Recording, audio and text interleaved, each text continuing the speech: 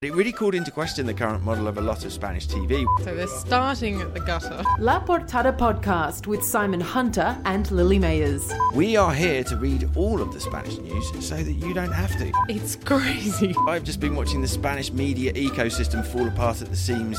Delete me talking about my wife. Yeah. I just want to talk about all the optics. Let's talk the drama. My apologies to any drunk Brits out there who may have been offended. Our Twitter thread is cursed. I mean, yeah, go back and listen to our coverage last week. Don't. ¿Listos? Sí.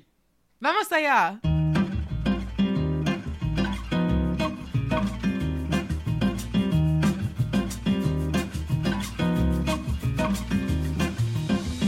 Hello, welcome to La Portada. My name is Lily Mayers, and the seasoned giddy across the table from me is my co-host Simon Hunter. We are here to drown out the noise and give you the key news from this week so you can experience Spain at a deeper level. On today's La Portada, we'll be looking at the exhumation of a Franco-era general, the fallout of more than 24 migrant deaths at the Melilla border, and we speak to BBC reporter Courtney Bembridge about a documentary covering that crossing, which was released this week. But before we get into this week's episode, Simon, you're in Asturias this week. How is that? It was amazing. I'm sick, but that's the price you pay for enjoying yourself and also hanging out with lots of small children. We went away with the parents from my youngest son's class. There was a group of 4 of us, which was hilarious because we were all driving around. We've all got SUVs and we're all driving around in a convoy of these 4 SUVs. We looked like the sort of, US presidents. Yeah, looked like Joe Biden sort of driving around in convoy around Asturias. But it just goes to show I always say go to parts of Spain with Spanish people who are from that area because the experience is just incredible.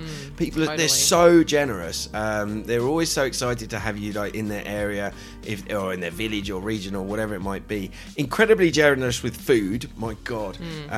You come back a bit heavier? Yeah. Oh, absolutely. No, the mother of one of our friends just made this amazing fabada, which is the Asturian bean stew. Yeah. Oh, and it was very funny because the day before we went to their house, it was incredible. It was like a converted farmhouse, and we were in this massive barn which they use for parties and family stuff and weddings and things like that. And the day before, we actually met them at a different restaurant, and the mum was like, yeah, I'm going to do fabada. And we were like, oh, that's great, that's so exciting. And then she said to everyone, do you like callos? Which callos is tripe. It's like a tripe, like stomach, like intestines. Like yeah, exactly. Vegetarian here. I'm not very good on my meat vocab, to be honest. And we were very honest, and we were like, no, we don't. No, she sort of looked slightly put out, but we turned up on the day, and there was tripe anyway. Yeah, that's about right. So at least we sort of said, well, no, we're not going to eat it. But one of the dads had said that he did like it, and he just kept getting served bowls and bowls of tripe, and he sort of gradually turning green and not wanting to say no. It was very, very funny. We were in a place called El Cuto, which is about 25 kilometres east of Oviedo, 30 kilometres south of Gijón. The views were incredible. From the top of the hills that we were walking up, you could see the Picos de Europa mountains. The mist was below the where we were in the valleys. If you check my Twitter, actually, at Simon in Madrid, I did share some photos. I shared stunning. Photos of food as well. We went to the Jurassic Museum, which was great for the kids because lots of dinosaur stuff there. And we also went to this mining museum in Samuño. You actually get on a genuine mining train. It takes you down into the mine. Yeah, it was. I was like, this is incredibly claustrophobic and panic inducing at the start. Yeah, I don't think I could do that actually. No, I was just thinking of my mum. I was like, my mum, I just have an absolute panic attack here. But once you got through the train part there, and you had a look through around the mine, then you take a lift up, and they've basically converted all the old buildings into museums, so you can see how the mine worked. It was amazing. Wow, the kids must have loved it as well. Oh my God, well, they were so excited to be together, obviously. And yeah, we were just excited to be enjoying all the food and all the sights and fresh air out of the food, yeah, absolutely. No, it was fantastic, really, really good. Beautiful. Well, tonight I'm off to the Royal Theatre for a look show. at you! I know, Opera House, for a show called Fiesta Flamenco by Faro. And it's all improvised. So it's kind of more like a real town vibe of what you'd get, for an off-the-cuff flamenco performance with friends, I suppose, in Sevilla particularly. Fantastic. So I can't wait to tell you how that is. How's your flamenco dancing going? It's getting better, but it's all footwork at the moment. Like they're doing it in two parts. I'm doing sort of hand. I'm embarrassed to say I don't remember the word for the hand movements, but we're doing panned parts at the start, and then footwork separately. So I'm kind of getting there on the footwork, but I can't put them together. You've got to put them together. It's like when you learn the piano and you've got to do the rhythm and the melody. I kind of look like I'm doing an Irish sort of jig at the moment because it's just a lot of hopping back and forth on the foot. But once I get the hands, I think it's going to look okay. Nice. Well, yeah, we're going to need to see some video or something of this that we can share on our Twitter feed pretty soon. As soon as you feel just give me I'd say give me another month sometime next year. Well, as usual, thank you to all of our patrons. As you know, all we are asking for is the cost of a relaxing cup of café con leche in Plaza Mayor. This week we heard via Patreon from listener and subscriber Michael McGrath. He said, "Excellent, this is becoming essential listening. So please do support us and do get in touch." Some of our podcast heroes who date back from my time at the other place, I'm talking to you specifically in your ears. We're still waiting for a few of you die-hard supporters to sign up. I'm not going to sound disappointed, but I am disappointed. Don't forget, if you support us on Patreon, you will not only get the episode on Fridays instead of Sundays, but you will also enjoy some bonus content. Last week we did some classic Spanish quotes from over the years. We've looked at Spanish TV and newspapers, and this week we will be talking about some of our favourite social media accounts about Spain. That bonus content will go separately on Patreon, so I really encourage you all to sign up today to enjoy that and to support our work on the podcast. There have been a few technical problems trying to sync up Acast, which is our platform for the podcast, and Patreon, but we think that we've fixed it all now. If you haven't already, what you need to do is go to the membership tab on Patreon, and there you will find a box that says listen on other podcast apps and a button that says copy link. When you take that URL or that link and you paste it into your podcast app, that way you will receive the Patreon episodes as they are published. Someone else was asking as well about the bonus content from season 1, of which there is none. Because we weren't doing this then. So there's no bonus content from season 1, and there's no bonus content from episode 1 of this season either. It starts in episode 2 and is tacked on to the end of episode 2, but since then we've been doing it separately, so hopefully should be easier to locate. All right, well, now admin's out of the way, let's get into the news.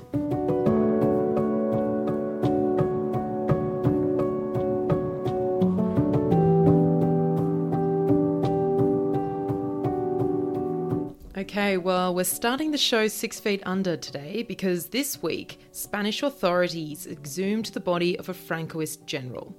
Gonzalo Quiepo de Llano, who commanded the Nationalist Southern Army in 1936 and 37, is believed to have ordered the deaths of tens of thousands of Spaniards during the Civil War. He was buried in the Macarena Basilica in Sevilla until church authorities were ordered to dig him up this week. Footage of the exhumation process showed the body of Quiepo being driven away from the church in a van as family members shouted, "Long live Quiepo." PSOE Minister for the Presidency Felix Bolaños said this week, "We can't have any place that serves as homage to genocidal killers." But the political sphere wasn't wholly on board with this exhumation, was it, Simon? Or at least not openly.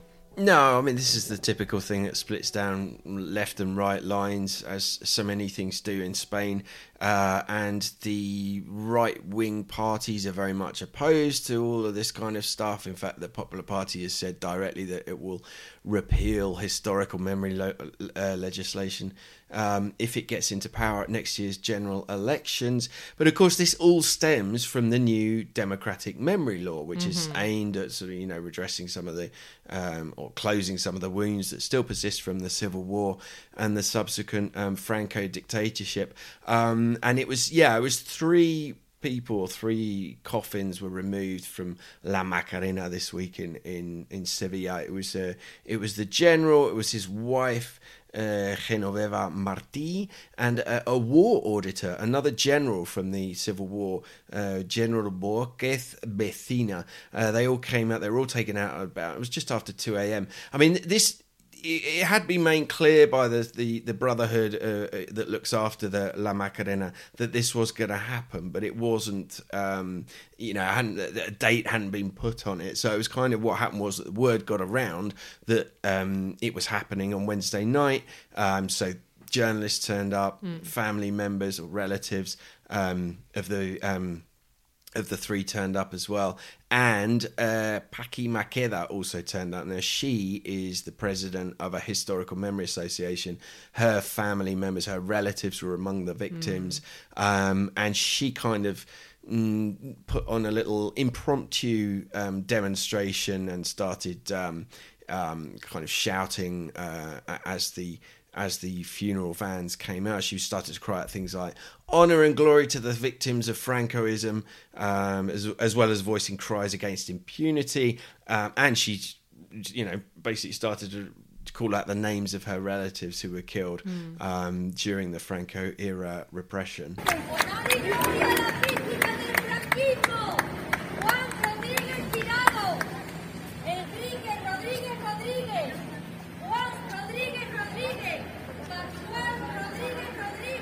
Someone called out an insult against her, but she carried on.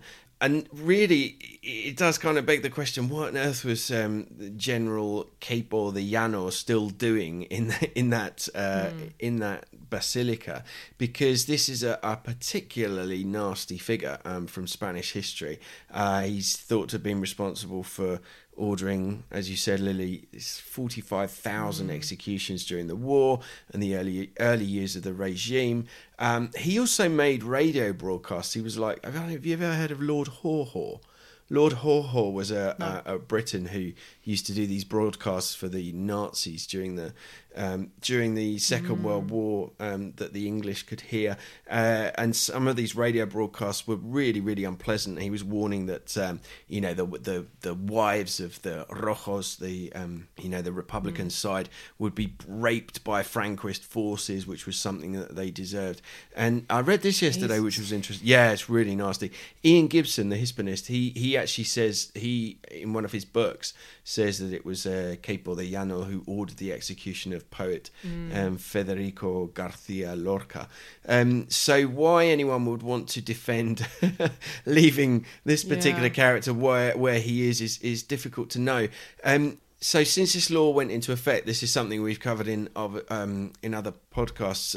One of the elements of the law is that it allows for the exhumation of figures from the Franco regime to be exhumed and moved if they are in a place where they can be, publicly praised or the object of public rallies of support or of honour, of homage or whatever.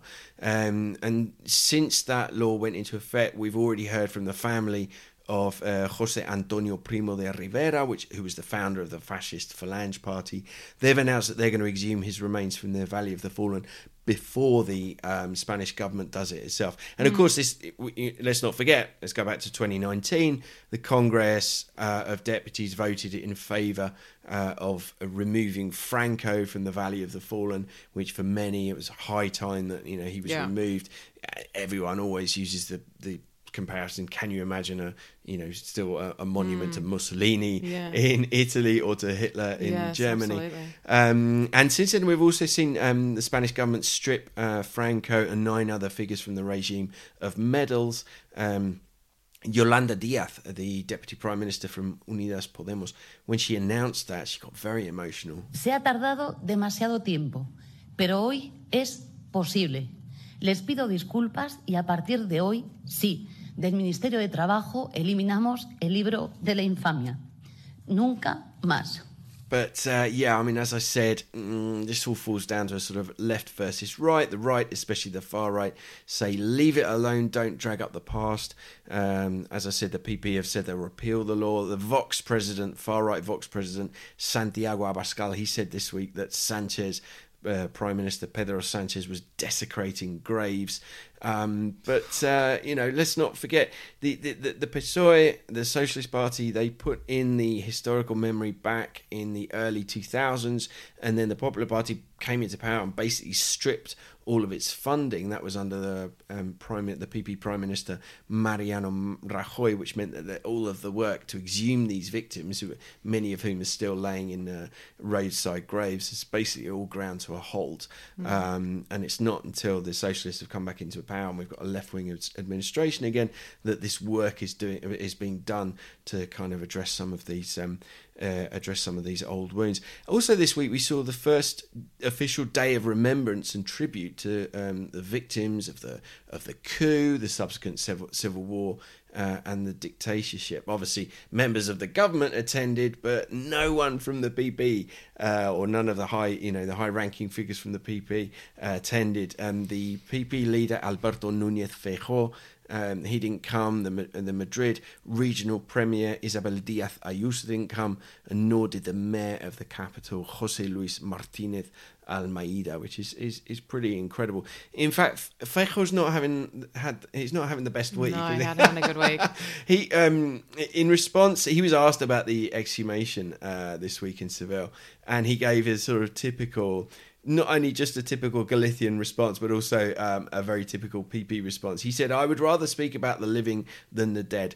Politics should leave the dead in peace. I'm not going to play politics with the dead." To which everyone started shouting, either at their TV screen or at their computer screen, what about ETA? What about what the Popular Party does with ETA and the way that it uses it for politics, even though that ETA is now gone. Yeah, exactly, defunct and not an issue anymore. But they keep using it to bash the socialists, because the socialists do deals with Bildu, which is the political party that has emerged, Basque radical left political party with historical links to ETA. And of course the other response that everyone said was that this still affects the living. Look at how upset, and they're political people that have died. It's not just anyone. Exactly. And look at how upset Yolanda Díaz or someone like Paqui Maqueda was over these recent issues. It's still so fresh. Yeah, exactly. Well, it is for a lot of people, especially those who've lost relatives and never been able to recover their bodies. Also, Feijóo, just on a side note, this week we're going to have a regular, Feijóo's gaffes. Feijóo corner. Feijóo corner. He blamed this is bizarre. He blamed the socialists for scrapping a tax deduction that was in place for home purchases. But it was Rajoy that did that in 2013, actually breaking an electoral. Yeah, it was a very strange gaffe. Rajoy actually broke an electoral promise when he did that. So yeah, very, very odd. So yeah, we'll be coming back to Feijóo, I think, in future episodes. All right, so let's move on to our next story now. On June 24th of this year, thousands of would-be migrants rushed the border fence at Spain's North African exclave city of Melilla. The result was a death toll of at least 23 people who were killed in a crush as they tried to scale the fences and reach Spanish soil. Scores more of these would-be migrants are still unaccounted for.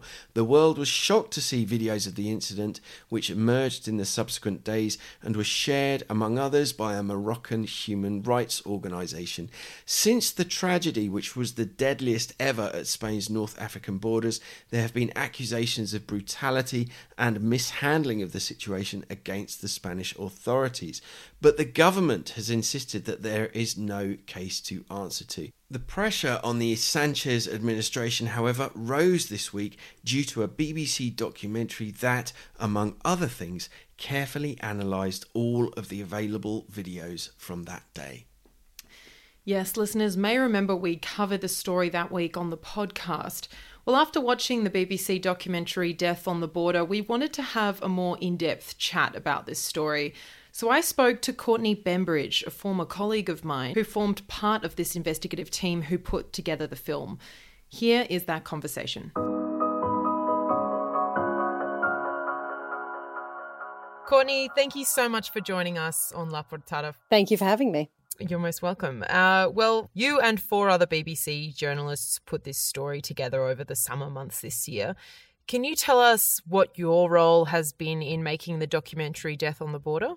Yeah, so this story first came to us in late June when these horrible, shocking videos started emerging on social media, and they were also circulating amongst people on the ground, and that was coming to us through sources. We had local journalists there who were getting in contact as well, but none of it was verified. So we had these images, but we couldn't say for sure where they occurred and what day they occurred. We were told that they were filmed on June 24 at this incident at the border, but we needed to verify all of that. So by the time I was involved in the film, we had a fantastic open source investigator. He's one of the best in the world. His name is Benjamin Strick, and he was on board, and he had basically gone through each and every one of these videos, geolocated it and chronolocated it. So worked out exactly what time it happened, where it happened, and he built up a map of this whole area, not just of the border post. This, of course, happened on the Spain-Morocco border, but also of the hills surrounding the border post. So he had plotted these videos starting right up in those hilly forest areas, some distance away from the border, right up to the border. And we built a picture of what happened that day and where each of the videos were filmed. In the absence of much information, the official account from the authorities was that reasonable force was used, that this was an illegal crossing, and that these people were armed and violent.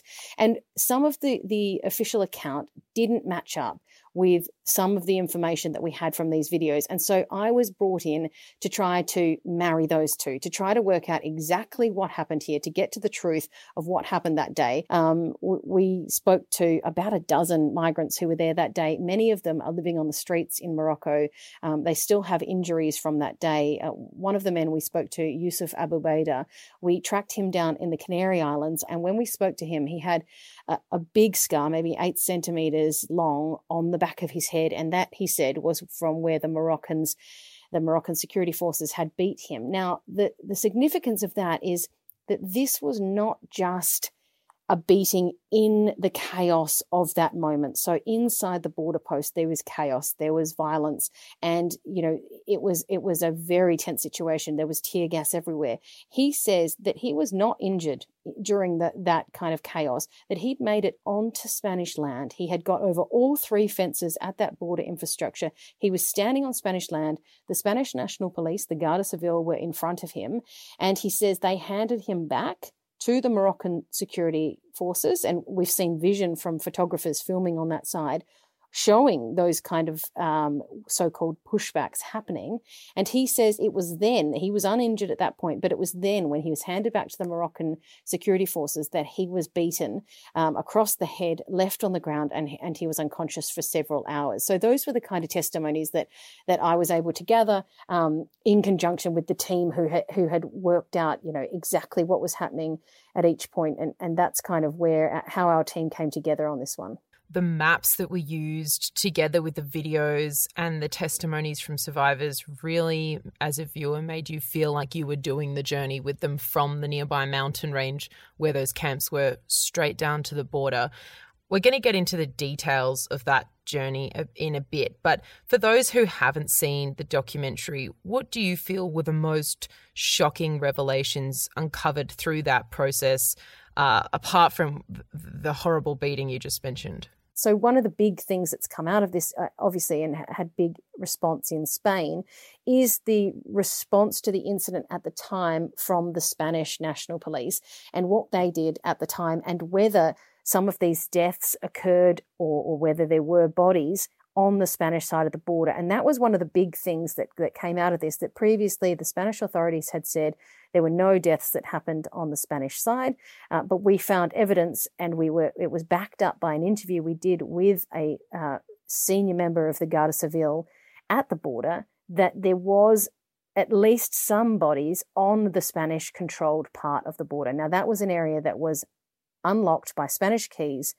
They were Spanish gates. So we were able to contradict the official account, which said, and up until in September, the Interior Minister had said that this incident happened in a sovereign country and only in a very tangential way, his words, in a very tangential way in Spain. And so that was one of the biggest things that came out of this, that we were able to disprove that and show that Spain was, involved and that there were Moroccan guards on Spanish-controlled territory that day. So when you're talking about migrants dying on the Spanish side, you mean they've died on Spanish-controlled territory in the border facility rather than on clear Spanish land? Because if migrants do get across the 3 fences of the border wall, in theory, they're eligible to claim asylum in Europe. But if they don't get that far, they're sent back or distributed throughout Morocco, right? People were on technically European soil, but they weren't able to get to the place where they needed to seek asylum. They were pushed back across the border,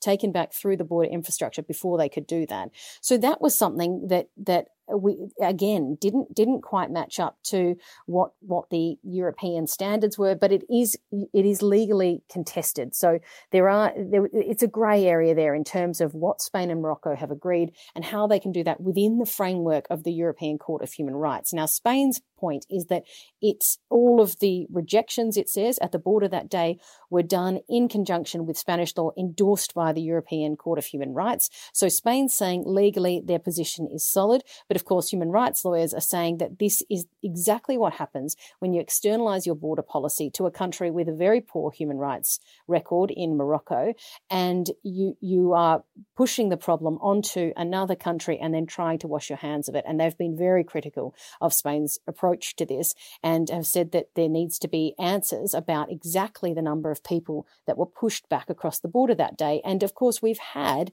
some contradicting statements from the Ministry of the Interior about that. We put this documentary together and, of course, we gave the Spanish Ministry of Interior the opportunity several weeks to comment on the allegations that we had raised and the findings that we had uncovered during the course of this investigation. We sent them all to them in a bullet point format, and they said that this claim that 300 people were pushed back, or at least 300 people were pushed back across the border from Spain to Morocco, was absolutely false and not corresponding to reality, was their wording. And then just a few weeks later, the Spanish Ombudsman, who is one of the agencies that is looking into this in terms of an investigation, looking into this incident, said, in fact, that 470 people were pushed back across the border. So even within Spain, there's been contradictions about exactly what happened that day. So that was something that we really wanted to look at, and the legality of it. We were trying to pin down exactly,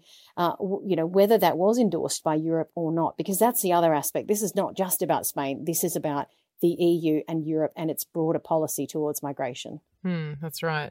One of the most shocking elements of the vision shown in the documentary were the evident number of people injured and yet the lack of medical intervention at any point, it seemed, particularly given that there were clashes with police and migrants nearby the day earlier, and the huge group can be seen coming down to the border from a distance. So it wasn't a sneak attack on that border, the Barrio China border, by any means. Have you heard any explanation for that element? Yeah, so the Moroccan authorities say that they did give medical care, but we saw certainly no evidence of that. We also saw several buses parked outside the border. We used satellite imagery to verify that there were buses there waiting to take the migrants, injured among them. Of course, in the documentary, we hear from the family of a man who was loaded onto one of those buses while injured and later died on that bus journey. So there were very few ambulances there. The ambulance, we were told, were used to transport the bodies to the local morgue, not to transport the injured to hospital. And we met lots of migrants who told us that they hadn't had any medical care and that they were still living months later with injuries from that day. So yes, as you said, there were clashes in the hilly areas in the forests surrounding the border the day before, and the migrants told us that the authorities had told them they needed to move from that area within 24 hours, or the authorities had been authorized to use live bullets against them. So that sets up, in their words, they said, we had no choice. We had to go to the border. We had to try. And many of them said, we either died trying or we would make it. We had no choice. We had to leave this area. These are people that they don't have the resources. There are other routes for people to get into Europe. A lot of those are very, very costly. So Yusuf, I mentioned earlier, who travelled via the Canary Islands, he had to pay people smugglers to take him across. He's fleeing conflict in Sudan. And that's a very costly route, whereas this route is you can walk across the border and at times, and that's an important part of this, at times when relations between Spain and Morocco have been particularly bad, it's almost been suggested that Morocco allowed people to walk across those borders. And the other territory, Ceuta, that I mentioned, which is similar to Melilla, they allowed people to kind of wade through the water and walk across with very little intervention. And that was only the year before this incident. And even in the months before this incident, in March of this year, there was a very different response from the authorities there. And there is a lot of suggestions from human rights campaigners that may be connected to the political relationship between Spain and Morocco, and that migration is being used as a political tool. And while we were there, while we were in the two countries and looking into this incident, there was an agreement not long after the June 24 incident. There was an agreement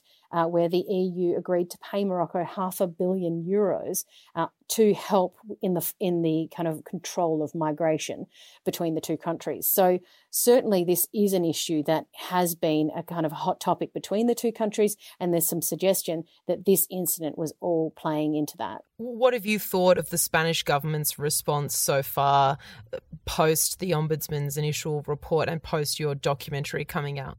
Well, the Spanish government has come out and said again that there is no evidence that there were any deaths on Spanish territory, and that is in contrast to what we found and what we were told when we were there on the ground in Melilla at the border post, and our reporter was standing with a member of the Guardia Civil on an area in front of a gate where we have vision showing at least 3 dead bodies. So it's a lot of this is in language. It's very hard to say exactly where each country starts and finishes. A border is a fluid place. And I think that a lot of this ambiguity is being relied upon by the authorities to kind of push onto each other. And we saw the Moroccan government pointed the finger at the Spanish government and vice versa in the wake of this incident. So it's very difficult within a border to say who controls each area. But what I keep going back to is the fact that there were Spanish keys to unlock that gate. Now, if you don't have control of an area, why would you have the keys?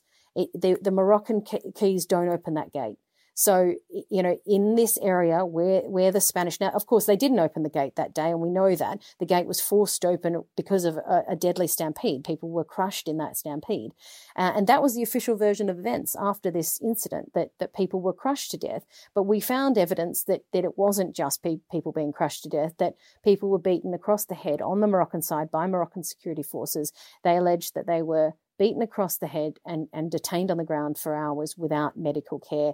And that's the information that we didn't have before this investigation. And that's what we really were trying to pin down. And also what Spain did that day is also something we were looking at. And that's a key question of accountability here that we hope that the release of CCTV might shed some light on. As you were saying before, Spain has EU support when it comes to firm borders. They are the gate to Europe from this part of North Africa. EU governments know that when migrants come to Spain, they aren't necessarily intending to stay in Spain, but move to areas where they have connections throughout Europe. On top of that, this evidently brutal way of operating the border seems to be directly linked to the strength of diplomatic ties between Spain and Morocco. Given these 2 points, do you see the methods of border control changing even after you've uncovered such shocking vision and we've seen past examples of this for years?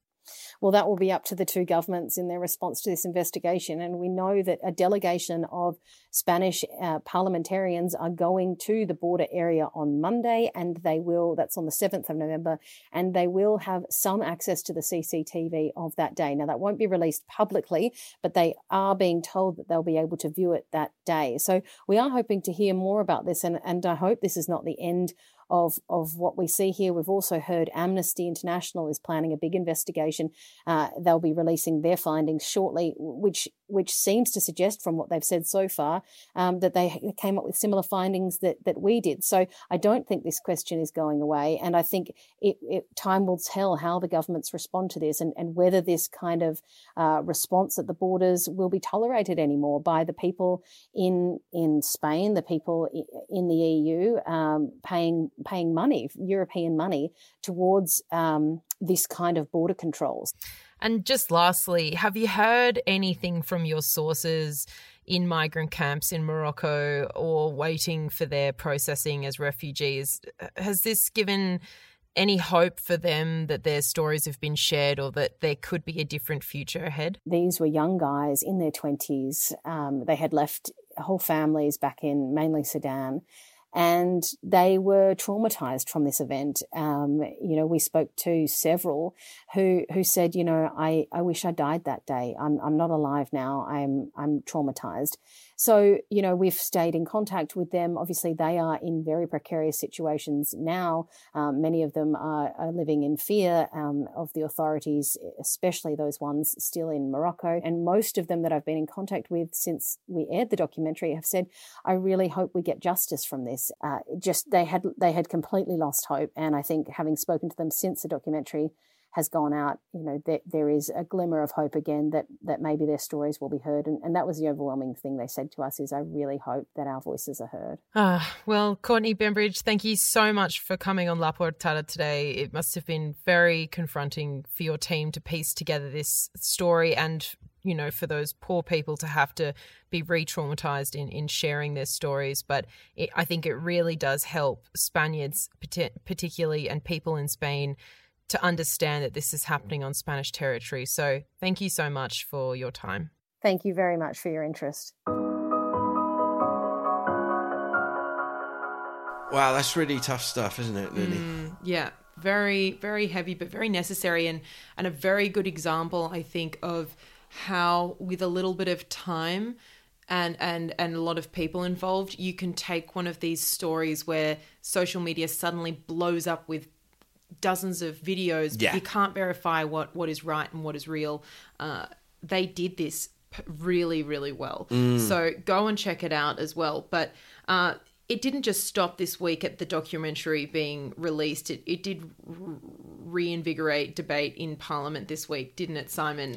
How have you seen the major parties react to it? Yeah, well, I mean, before I come on to that, I just want to say it's pretty embarrassing for the Spanish government, isn't it? Because when it comes from a foreign media outlet, when it comes from the BBC, obviously it's drawing even more attention. It's pretty embarrassing for the Spanish media as well. well, on that, I noticed on Twitter there was quite a lot of animosity, I suppose, from some Spanish journalists who have been working on this issue for years, making films about this, making documentaries on this exact kind of story, because this has happened so many times in the past. And on this specific case, and yet, their stories didn't get the Spanish government moving as much as the BBC's one has. Well, maybe that's what it needed. Do you know what I mean? Yeah. It needs someone from outside to come and But shine what a light on shame it. that they need a neighbour to say something's wrong for it to be called out. Well, absolutely. No, and what was, to go back to your question, and what was interesting about the political response was that even Unidas Podemos, which is obviously the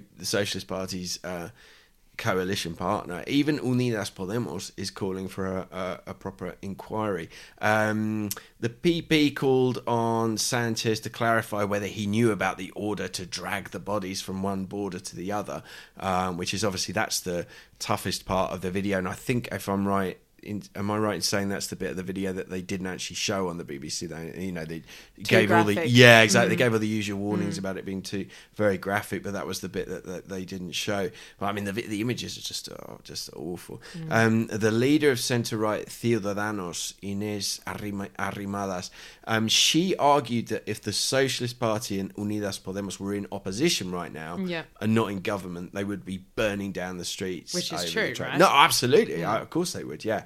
The government has been really sticking to its guns on this. It's Interior Minister Fernando Grande Marlaska, and he's been insisting that nothing was, there was no wrongdoing, and he praised the actions of the civil guard, and he's said several times that this was obviously a coordinated and a very violent attack by the migrants who were armed with sticks and things like that.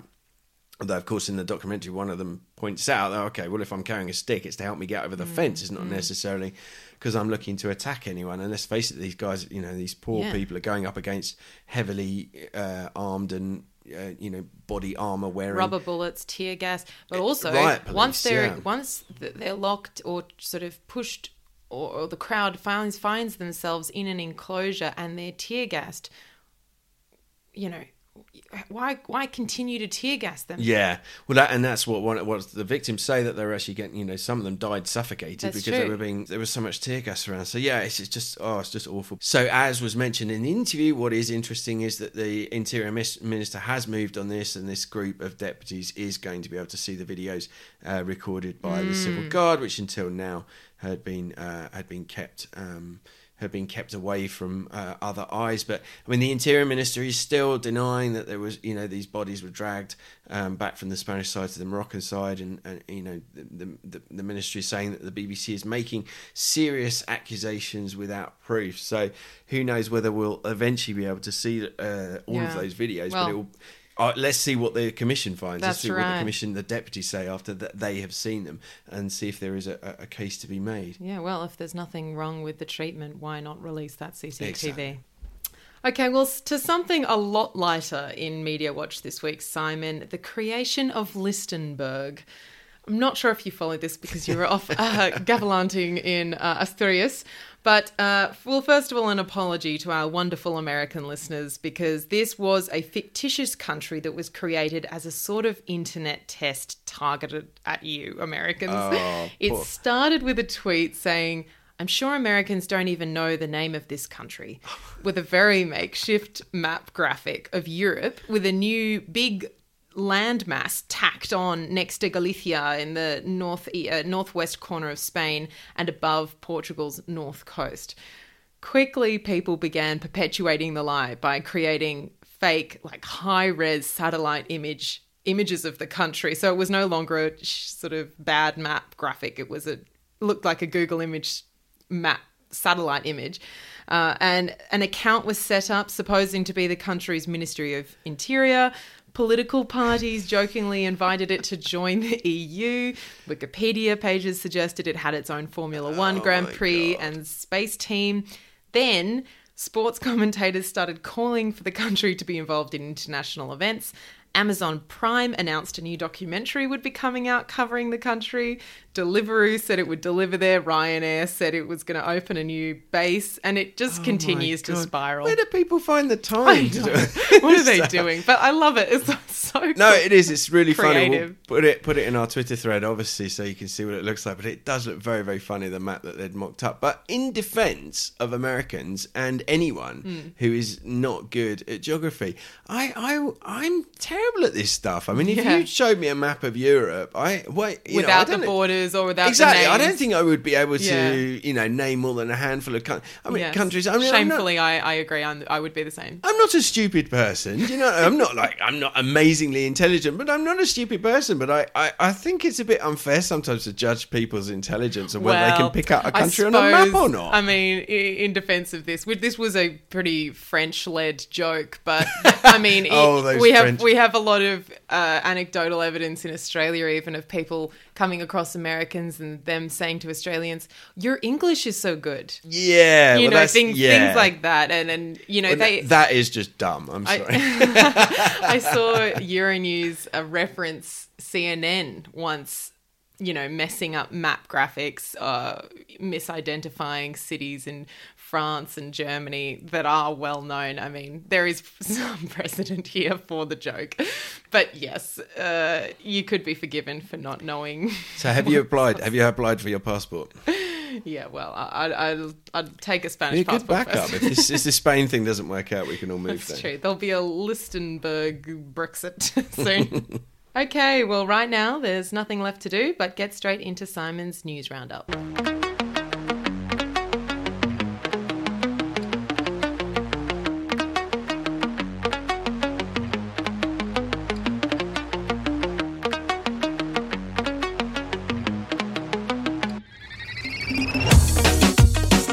Thousands of protesters this week took to Madrid's Plaza Mayor Square to demand higher pay in the midst of the ongoing cost of living crisis. Inflation came in at 7.3% in the year to October, according to Reuters, after having hit 10% in the summer.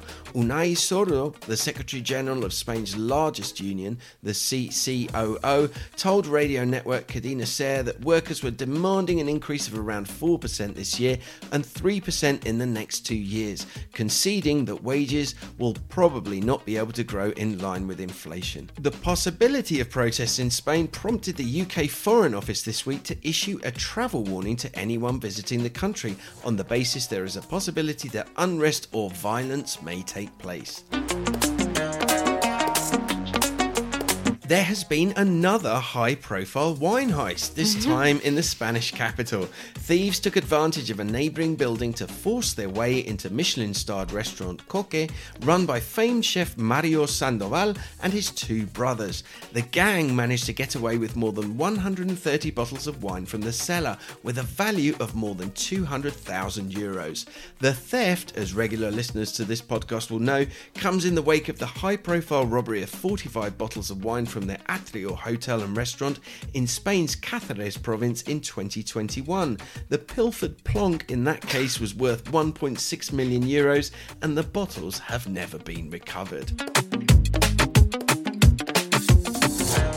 And finally, Spain's animal rights political party PACMA has shared a bizarre video of a naked hunter via its social media accounts. The man is seen on top of a stone wall, brandishing a shotgun and wearing just boots, socks and gloves.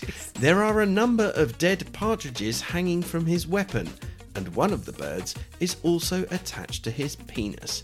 As his companions watch, laugh and record the scene, he goes on a rant that appears to be in favour of hunting, shouting, "Long live Spain! Don't ever stop this. Let the same system continue every year so we can catch partridges every year and have a good time." PACMA accompanied the video with a message that read, "The truth is stranger than fiction. Thanks for doing our campaigning work for us every day, hunters. Remember that the votes of these people count the same as yours do." Jeez. Are we sure that wasn't a Halloween costume joke? How much alcohol should you consume while holding a shotgun is the question that video prompts. Man, Spain.